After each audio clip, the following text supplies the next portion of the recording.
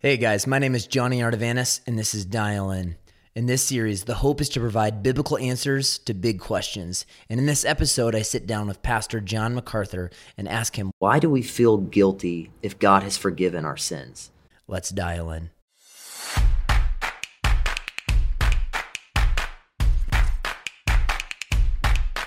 Pastor John, many people understand theologically that God can forgive us of our sins. They'll say, man, I know God has removed my sin as far as the east is from the west. I know he's plunged my sin into the sea of his infinite mercy.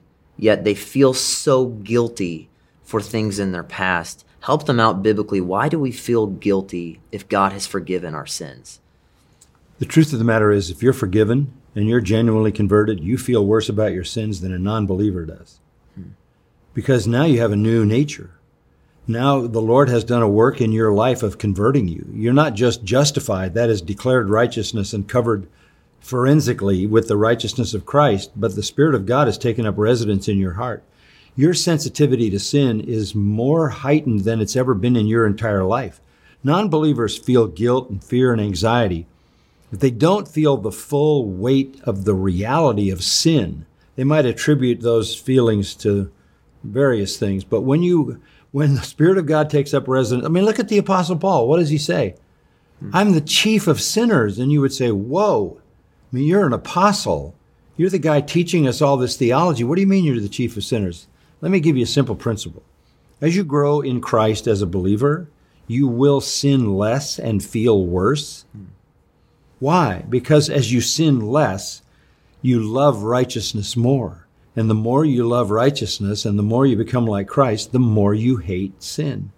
Young people have asked me that through the years. Will I ever get victory over sin? Sure. You'll sin less, but I got news for you. You'll feel worse. The true heart of a godly person is always broken over sin. Always broken over sin. But therein lies the believer's joy. Because at the same time we're broken over our sin, we're aware of grace. And so we live in this kind of joyous brokenness, realizing the sin is still there and hating it more now than we did in the past, but also embracing grace more. So there's that reality, like Paul says, I have a wretched man connected to me, but the triumph is in Christ. So we all live that way as believers. If you don't feel the weight of your sin and you don't long for holiness, you might not be a Christian.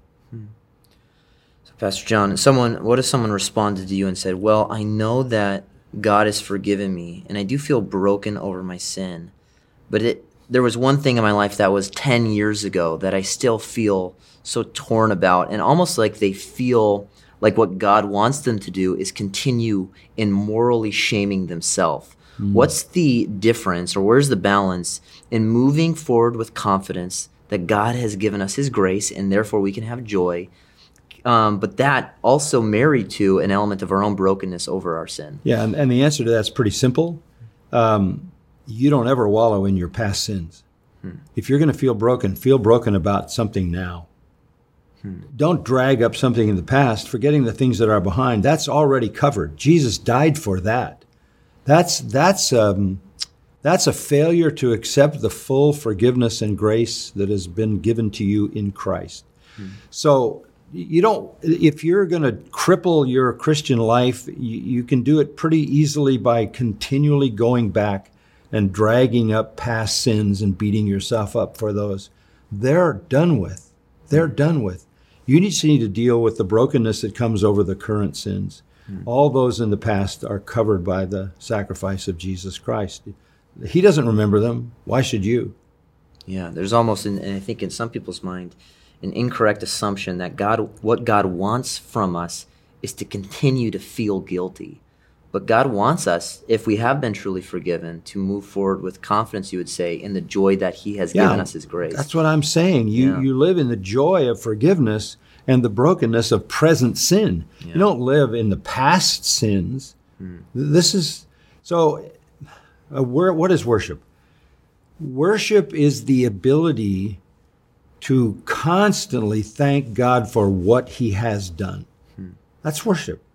Whether it's reading the Psalms and what God did in redemptive history recorded in Scripture, whether it's what God did through church history, whether it's what God did in your family to bring you to Christ, whether it's what God did in the past in your life through forgiveness and how he's led in your life. Worship is rehearsing everything that God has done. It's meditating on providence. And so when you go back in your life, all you're going back to is grace upon grace upon grace upon grace upon grace. And that's what worship is, and that's where the joy comes from. And then that joy will be interrupted by present sin.